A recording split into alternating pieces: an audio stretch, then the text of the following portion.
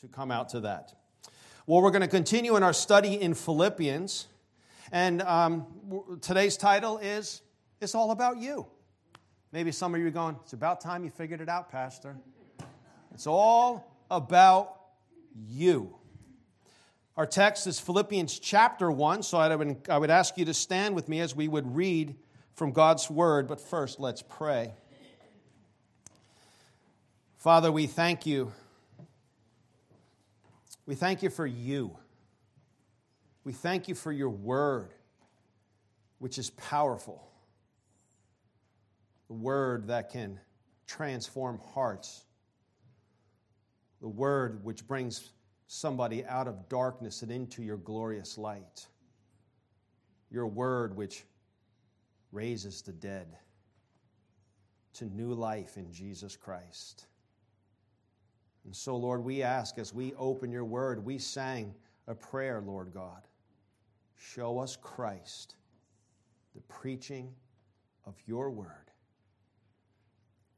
And do it for the sake of your glory and for the love of your saints.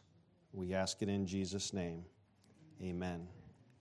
Paul and Timothy, servants of Christ Jesus, to all the saints in Christ Jesus who are in Philippi with the overseers and deacons. Grace to you and peace from God our Father and the Lord Jesus Christ. I thank my God in all my remembrance of you always in every prayer of mine for you all, making my prayer with joy, because of your partnership in the gospel from the first day until now. And I am sure of this, that he who began a good work in you will bring it to completion at the day of Jesus Christ. It is right for me to feel this way about you because I hold you in my heart. For you are all partakers with me of grace, both in my imprisonment and in the defense and confirmation of the gospel.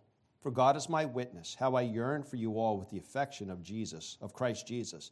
And it is my prayer that your love may abound more and more with knowledge and discernment, so that you may approve what is excellent and so be pure and blameless for the day of Christ, filled with the fruit of righteousness that comes through Jesus Christ to the glory and praise of God.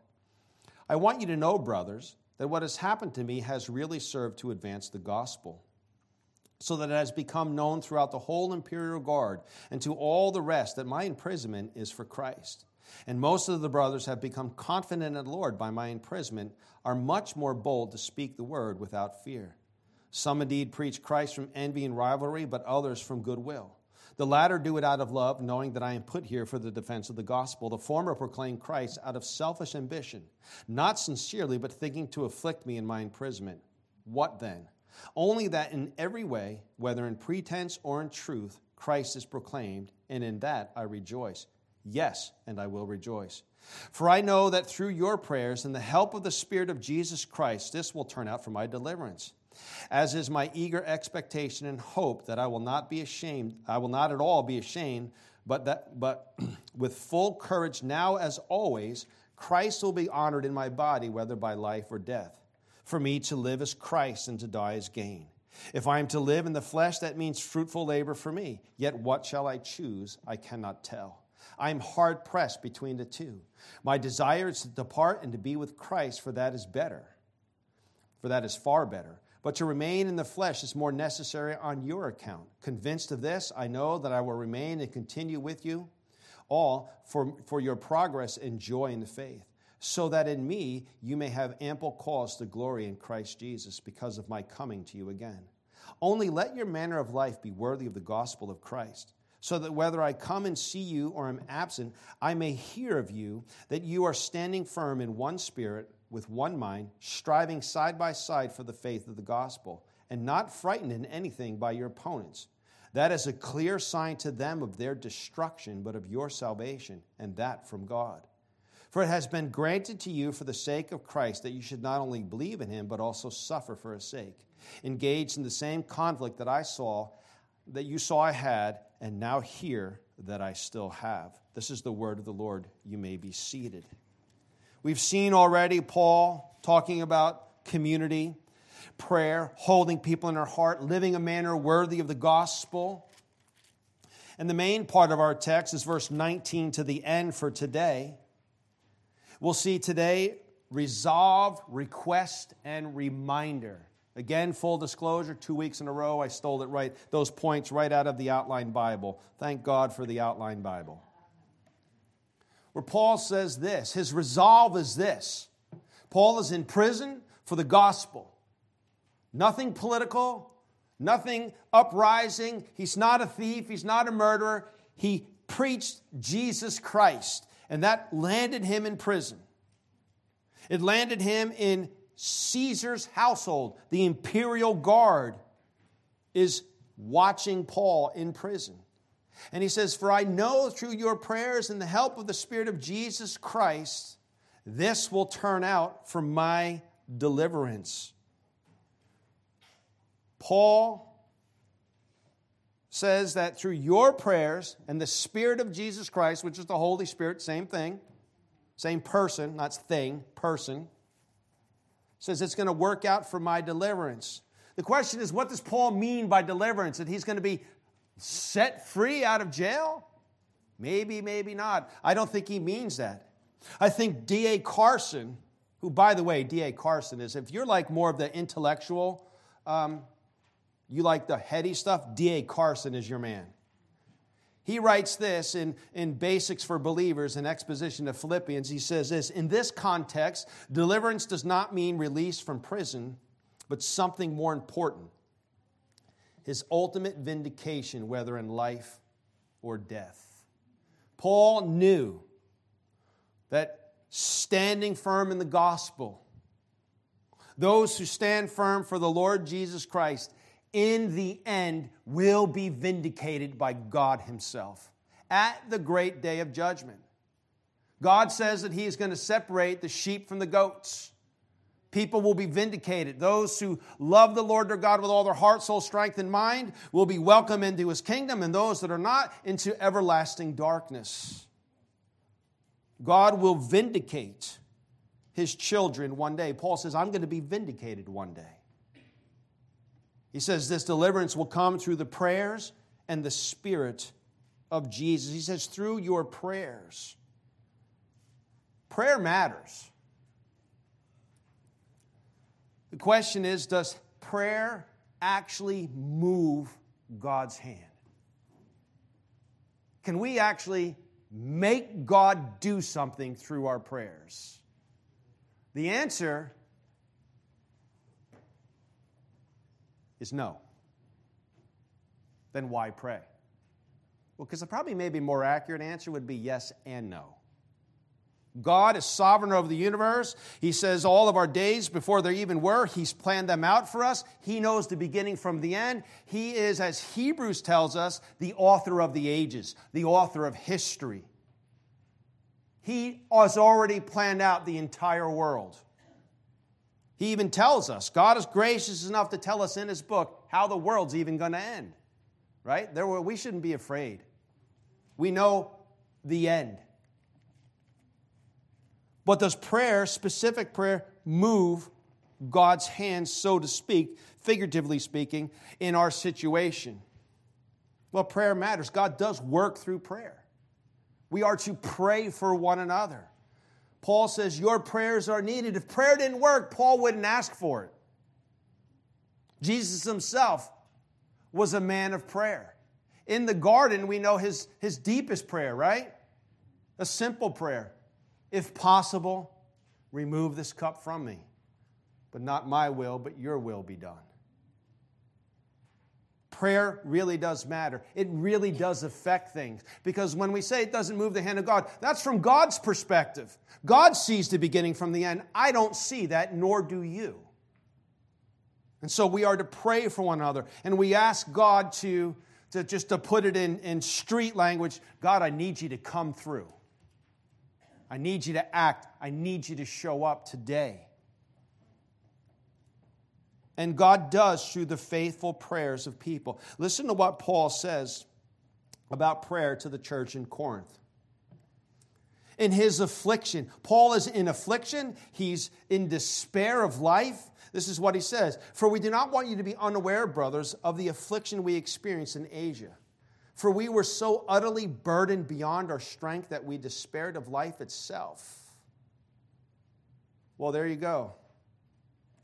Anyone will tell you that Paul believed in a prosperity gospel of health and wealth should be shot right there. Matter of fact, it should be shot on the person of Jesus Christ because he was poor and he had no home. And he was a man of suffering, acquainted with grief. He says, indeed, we felt that we'd received the sentence of death. Whew, good times, Paul. But that was to make us not rely on ourselves, but on God who raises the dead. That's another way we were relying on God through prayer. He delivered us from such deadly peril, and He will deliver us. Again, the ultimate vindication. On Him we have set our hope that He will deliver us again. You also must help us by prayer, so that many will give thanks on our behalf for the blessing granted us through the prayers of many. Prayer matters. Do you pray for one another? Ask God to deliver people, to heal people, praying that God would heal Dom. The question is, do we really believe God heals? Or do we say, God healed Dom, and then, hey, Dom, go to the doctor? No, Dom, go to the doctor. Be smart, be wise. But do we trust that God can really heal? What kind of faith do we really have in our prayer? Is the question. Do I really believe that God can come through? Do I really believe that God can do the miraculous? Do I really believe that God will rescue and save? Do I really believe that God will provide? If I don't ask in faith, the Bible says don't expect to get. Prayer matters. The prayer given in faith matters. Therefore, James says this, therefore confess your sins one to another and pray for one another that you may be healed. We can see that right there, James tells us that confession of sin goes with prayer. He says the prayer of a righteous person has great power as it is working. And then he goes on to tell us about, well, before that, tells us about the prayer of Elisha, who prayed that it would rain. Why did Elisha pray that it would rain? Elisha, 3 years earlier, told King Ahab, there's going to be no rain. It's not going to rain. Why did he say that? Because God said, if you turn away from me, guess what I'm going to do? I'm going to make the heavens like iron. Going to be no rain.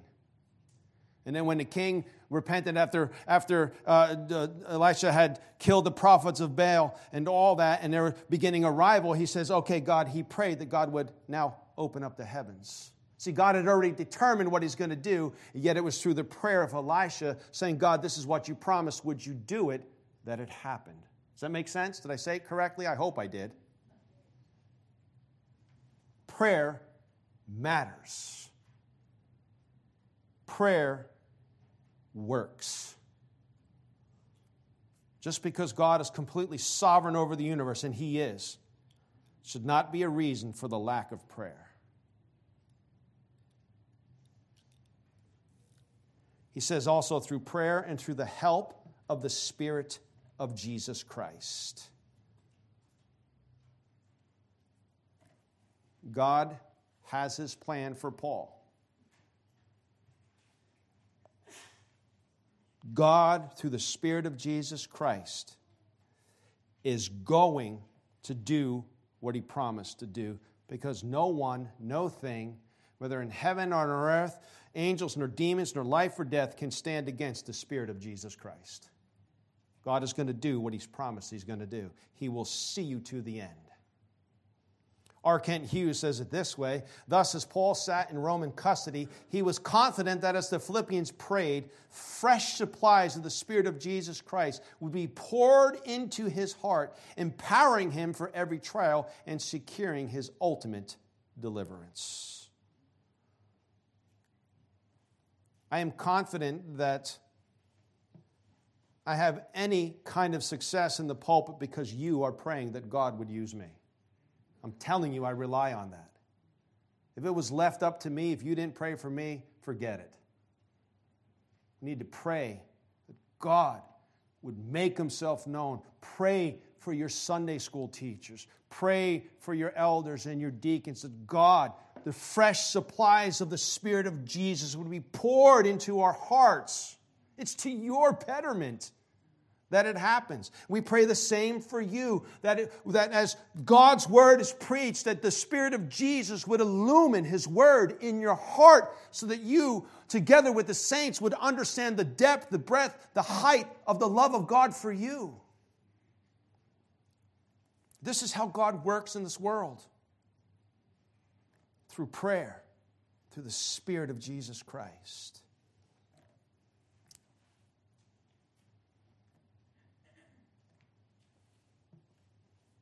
It says here that these prayers and the Spirit of Jesus would lead to Paul's ultimate vindication by God in the last day. Paul says this in verse 20, he says, "As is my eager expectation and hope, that I will not at all be ashamed, but that with full courage, now as always, Christ will be honored in my body, whether by life or by death." Paul says, your prayers, it's my eager expectation, because you're praying for me and because of the Spirit of Christ, that this is what you can, in essence, this is what he's saying, you can pray for me, that I, whether in life or death, Christ would be honored in my body.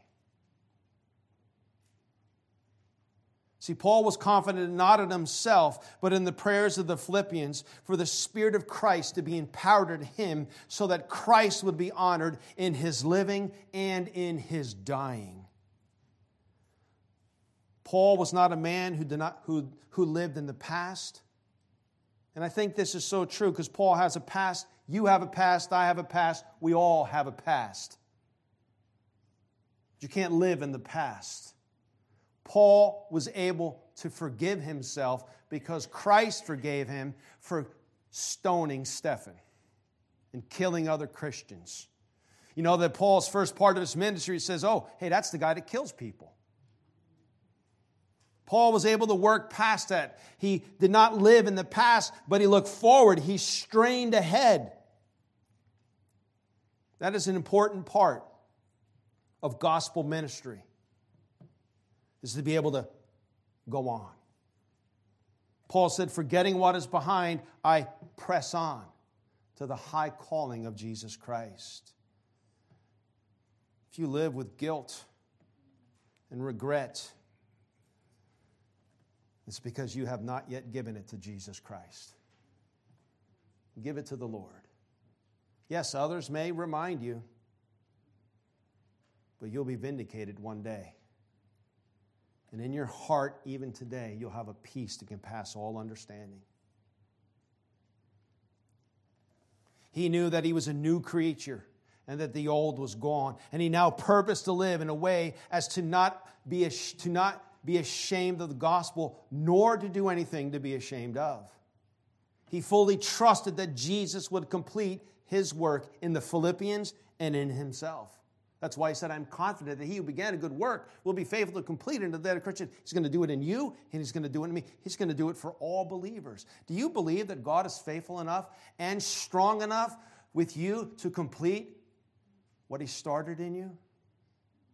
I hope that you are. Because if you have no confidence, how are you living? Do you have a vision for your life? The Bible says without a vision, the people perish. Does God have a calling for you? Maybe you've been afraid to go after the calling. Maybe it's been on your heart for years. You know, I believe just there's always been this thing in me that God wants me to do this. But you know what?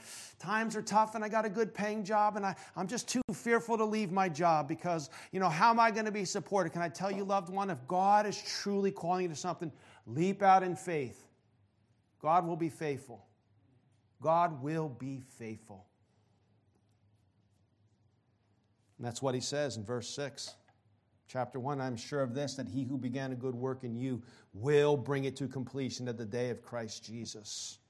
See, Paul was a man of singular vision and purpose.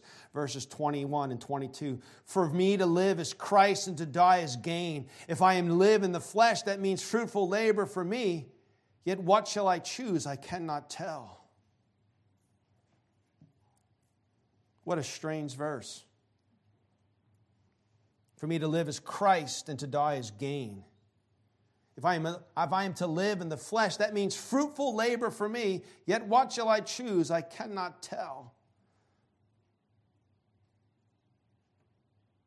understanding when Paul says to live, it means to do the ministry of the gospel, the work of Jesus Christ. He clarifies for us a little more in verses 23 to 26. He said, I'm hard pressed between the two. What a decision to make. Should I do gospel ministry or should I die and be with Jesus? That's what he's saying. Now, I would look at Paul and say, you know what? It's no brainer, Paul. Jesus every time. Paul says, I am hard pressed between the two. That's strong. I'm being squeezed. If you ever watched, this is how bad, the Happy Days, the Malachi Crunch. That's what he's got. He's being pushed in on both sides of the fight. I don't know what to do. My desire is to depart and to be with Christ. That's what I desire. But for you, for that is far better. But to remain in the flesh, to do the ministry of Christ, he says, is more necessary on your account.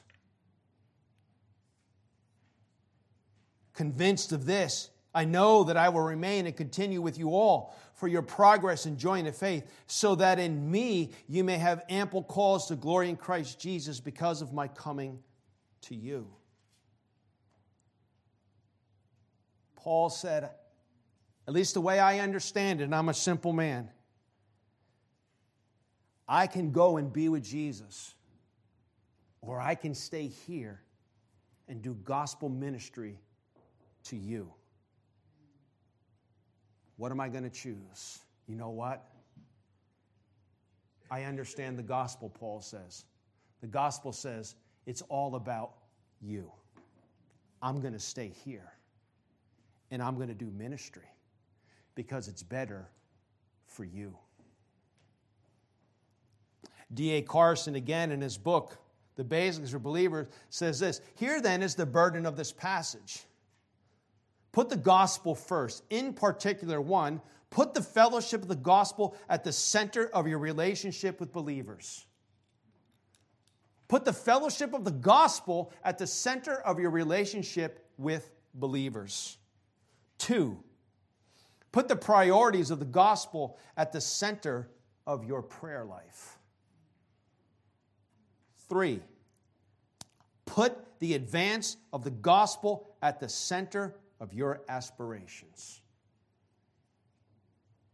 And 4,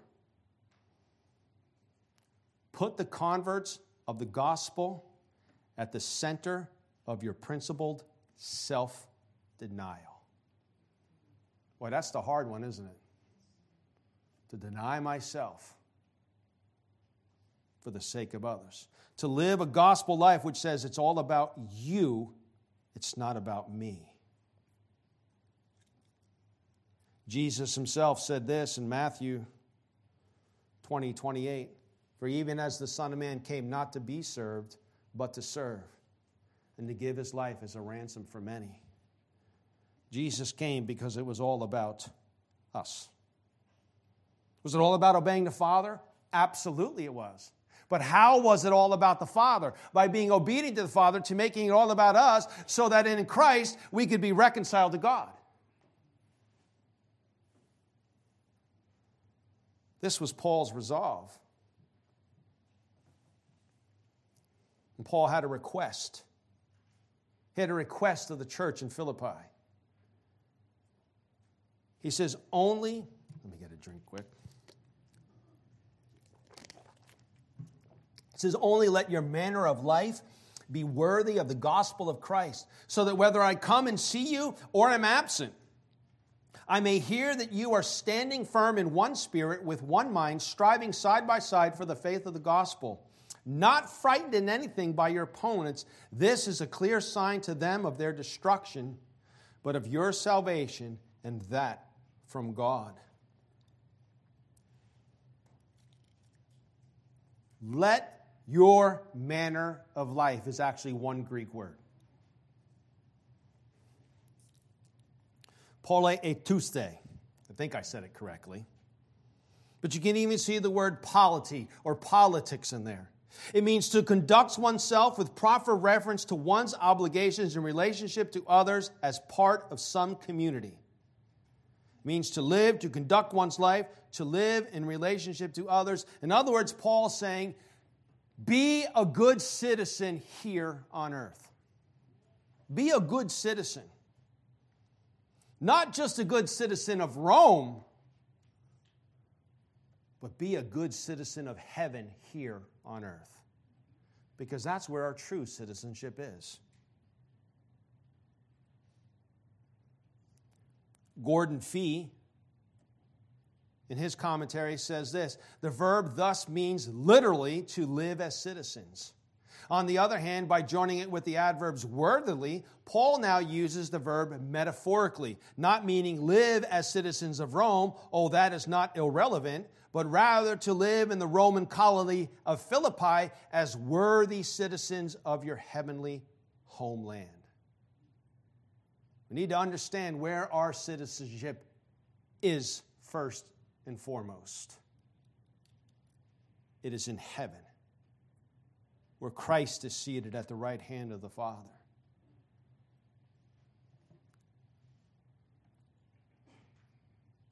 Paul says, in verse again 27, only let your manner of life be worthy of the gospel of Jesus Christ, so that whether I come and see you or am absent, in other words, whether I get released from jail or I don't get released from jail, no matter what, that I may hear that you are standing firm in one spirit, with one mind, striving side by side for the faith of the gospel, not frightened in anything by your opponents, because this is a clear sign to them of their destruction, but of your salvation, and that from God. He says, live as good citizens of heaven, so that I may hear that you are standing firm. The word stako, literally the idea of putting a stake in the ground. In other words, that I hear that you are steadfast, that you continue to be steadfast. How are they to be steadfast? How is the church today to be steadfast? One spirit with one mind. One spirit with one mind.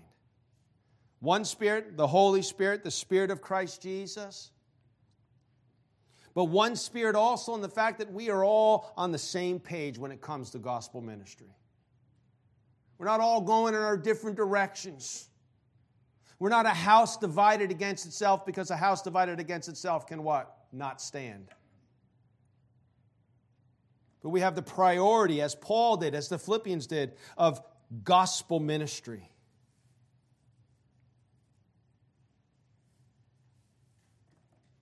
To be involved in gospel ministry means to be striving side by side. Synthelo, struggle together, labor alongside.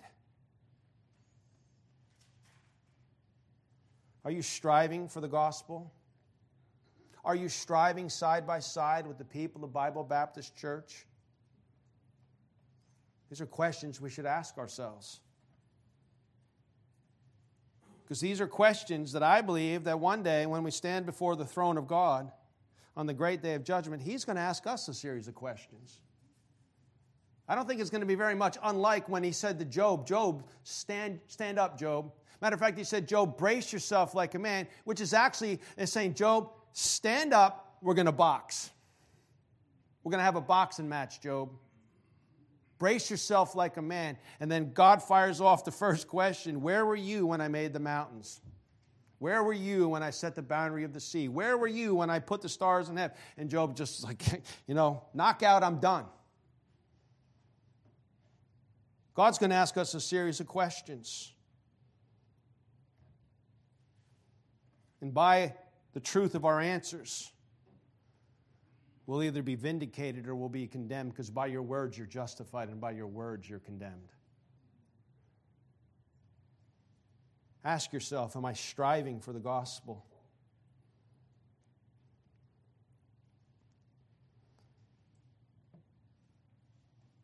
He says that they would not be afraid. He says, this is what I wrote. It says, a worthy manner of life, standing firm in one spirit, with one mind, without fear. is a clear sign of the destruction of the opponents of the gospel. It is also a clear sign of our salvation. Think about how true that is.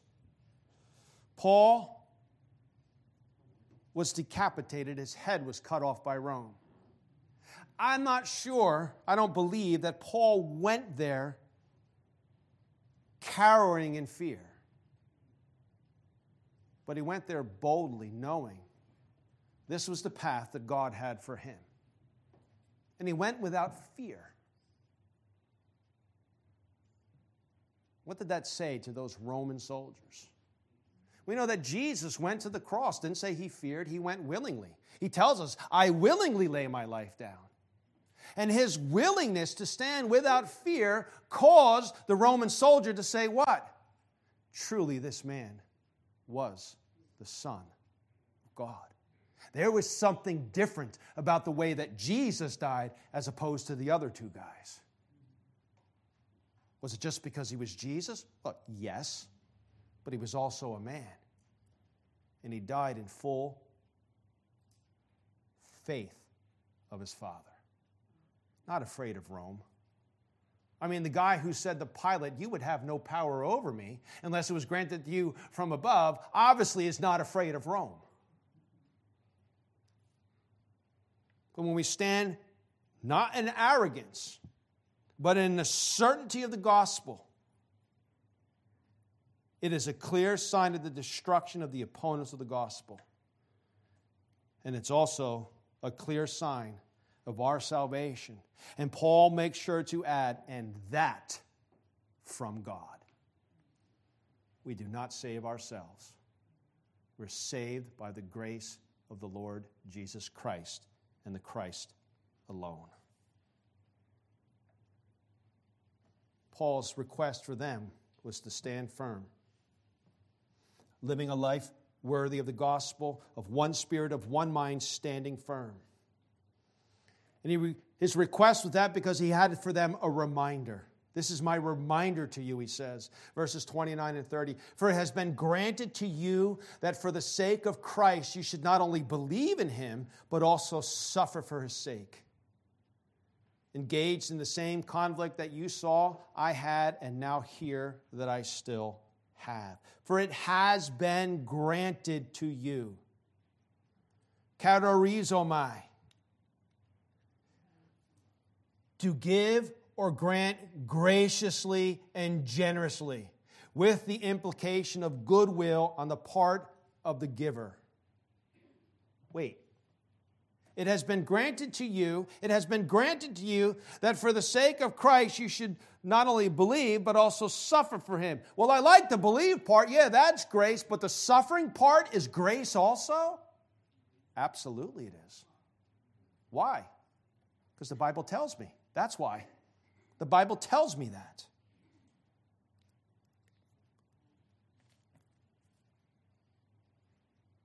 Paul was in prison falsely. He was going to be killed for something. He was going to be killed for the declaration of the gospel. In this world, we will suffer injustices. In this world, we'll be persecuted for the gospel. 2 Timothy 3:12, Paul says this, indeed, all who desire to live a godly life in Christ Jesus will be persecuted. Scripture, you know what? You can't say, well, I didn't know. No, Scripture tells us right away. Jesus told us, Matthew chapter 10, all that would happen to the apostles. If you want to live for the Lord Jesus Christ, if you want to stand for truth and morality in a culture that has rejected truth and morality, you will stand out, you will be singled out, and not in a good way, even though what you are standing for is true and good. You will be singled out by the enemy of your soul, by the forces of this world, but you will also be singled out by your heavenly Father who looks down on you and says, that's my boy. That's my girl. You're going to be vindicated one day. But I want to talk just for a minute about a suffering I don't think we think of often. When we hear of suffering, we think of persecution. We think of going in jail. We think of, of being beat up for the gospel or possession stolen, as it was in the book of Hebrews. All of those things, which the Bible tells us will be coming. But I think there's a suffering that we don't view as a grace from God. I don't know if that's the right way I said it. Well, let me just put up, it's the suffering of chesed. Chesed. That's the Old Testament word for love. Chesed, love, a full-on pursuit, a going after with all of me, equals suffering. Chesed, love, equals suffering. I want to recommend to you a book by Paul Miller, A Loving Life in a World of Broken Relationships. And in this book, which my wife and I have been going through, he writes this: the crucible of enduring love is suffering. Of course, we don't hunt for suffering, but we can't separate suffering from love. So our journey of love has a shape to it, like a J-curve. Paul Miller also wrote a book called The J-Curve, where life is a dying to self to be resurrected in the Christ, a J. He says, when we understand this framework, it resets our expectations for what life is like. In Chesed love, we enter into the dying resurrection life of Jesus.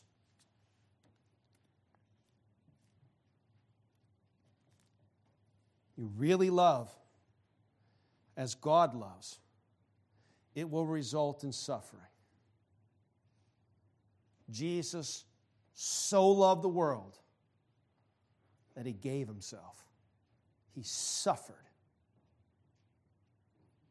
There is, when you love somebody, you pursue somebody, you pursue maybe the members of your own household and they reject the gospel. Is that not a suffering? Does your heart not break? And yet you pursue them. Or is the suffering or the grace that God has given to you to Paul Miller, him and his wife, they have a daughter who is severely autistic. And he says it was within that suffering. Now, what do you mean, having autistic suffering? No, there's a burden to care for somebody. They love their daughter, Kim. You read it, it's heartbreaking in the book. He says there's no timeouts. You can't just stop something. You want to know about it? Ask Sue. She can tell you. And at times it's hard. There's a suffering, but there's a love within it. God loves us. He pursues us. We were broken beyond repair. Our heart was sick beyond repair. And Christ in love came and he suffered and he died so that he could fix us. You don't think that Christ suffers with us too? When we go our own way and when we reject him and we forget him, he sits there. He's not heartbroken over it, and yet he still loves. Biblical love will result in suffering. That's to be like Jesus. It is hard. And it's not just loving people who are good to you. It's loving your enemies. Jesus loved even his enemies. The vast majority of people that Jesus healed rejected him.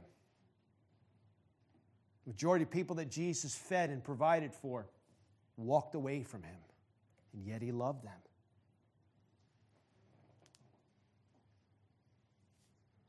We sang this morning. I didn't know, but I'm glad we did. And if this life should bring suffering, I will remember what Calvary has brought to me. God, you're so good. God, you're so good.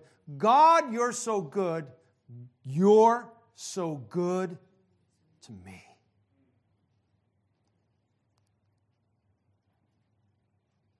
Suffering will result in physical, maybe emotional, persecution. But there is a suffering that comes in pursuing in love, of dying to self, of saying to the person, it's all about you. And it's only about you because it's about Jesus. No wonder the Bible tells us in Romans 12:8, the one who does acts of mercy with cheerfulness. That verse I had to put into my mind, I can't tell you how many times in caring for my dad in the end of his life. It was hard. But if you pursue in love, you may not be thanked. You may not get the accolades. You may be taken for granted for. You may be stepped on. You may be rejected. But pursue. And just a quick note, pursuing in love does not equal enabling somebody in sin, by the way. Don't enable. Never enable somebody to be in sin. Never affirm somebody in sin. But also don't hate anybody.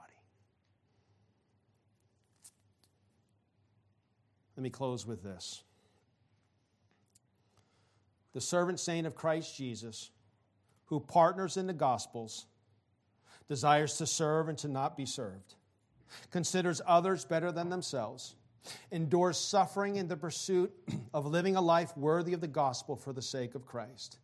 They understand the death and resurrection life of Jesus in the pursuit of loving Jesus and others. May we, to the glory of God, suffer for Jesus. Father, thank you for your word. Thank you that you have loved us. Thank you that you pursue us. And Father, help us in this wicked and depraved world, this crooked and perverse generation, to be a people who live a life worthy of the gospel, of our citizenship in heaven. Help us to be people who pursue in love for the sake of Christ. Amen. Let's stand. Let's close in a song. And I would ask you to pray for Izzy. Izzy has a bad migraine. That's why the Castanedas left, and she's just not feeling good.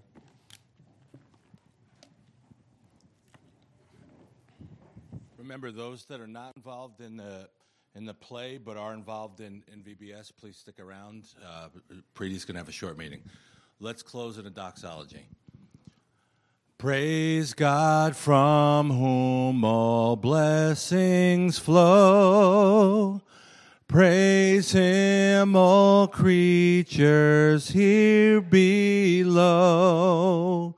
Praise Him above, ye heavenly hosts. Praise Father, Son, and Holy Ghost. Amen.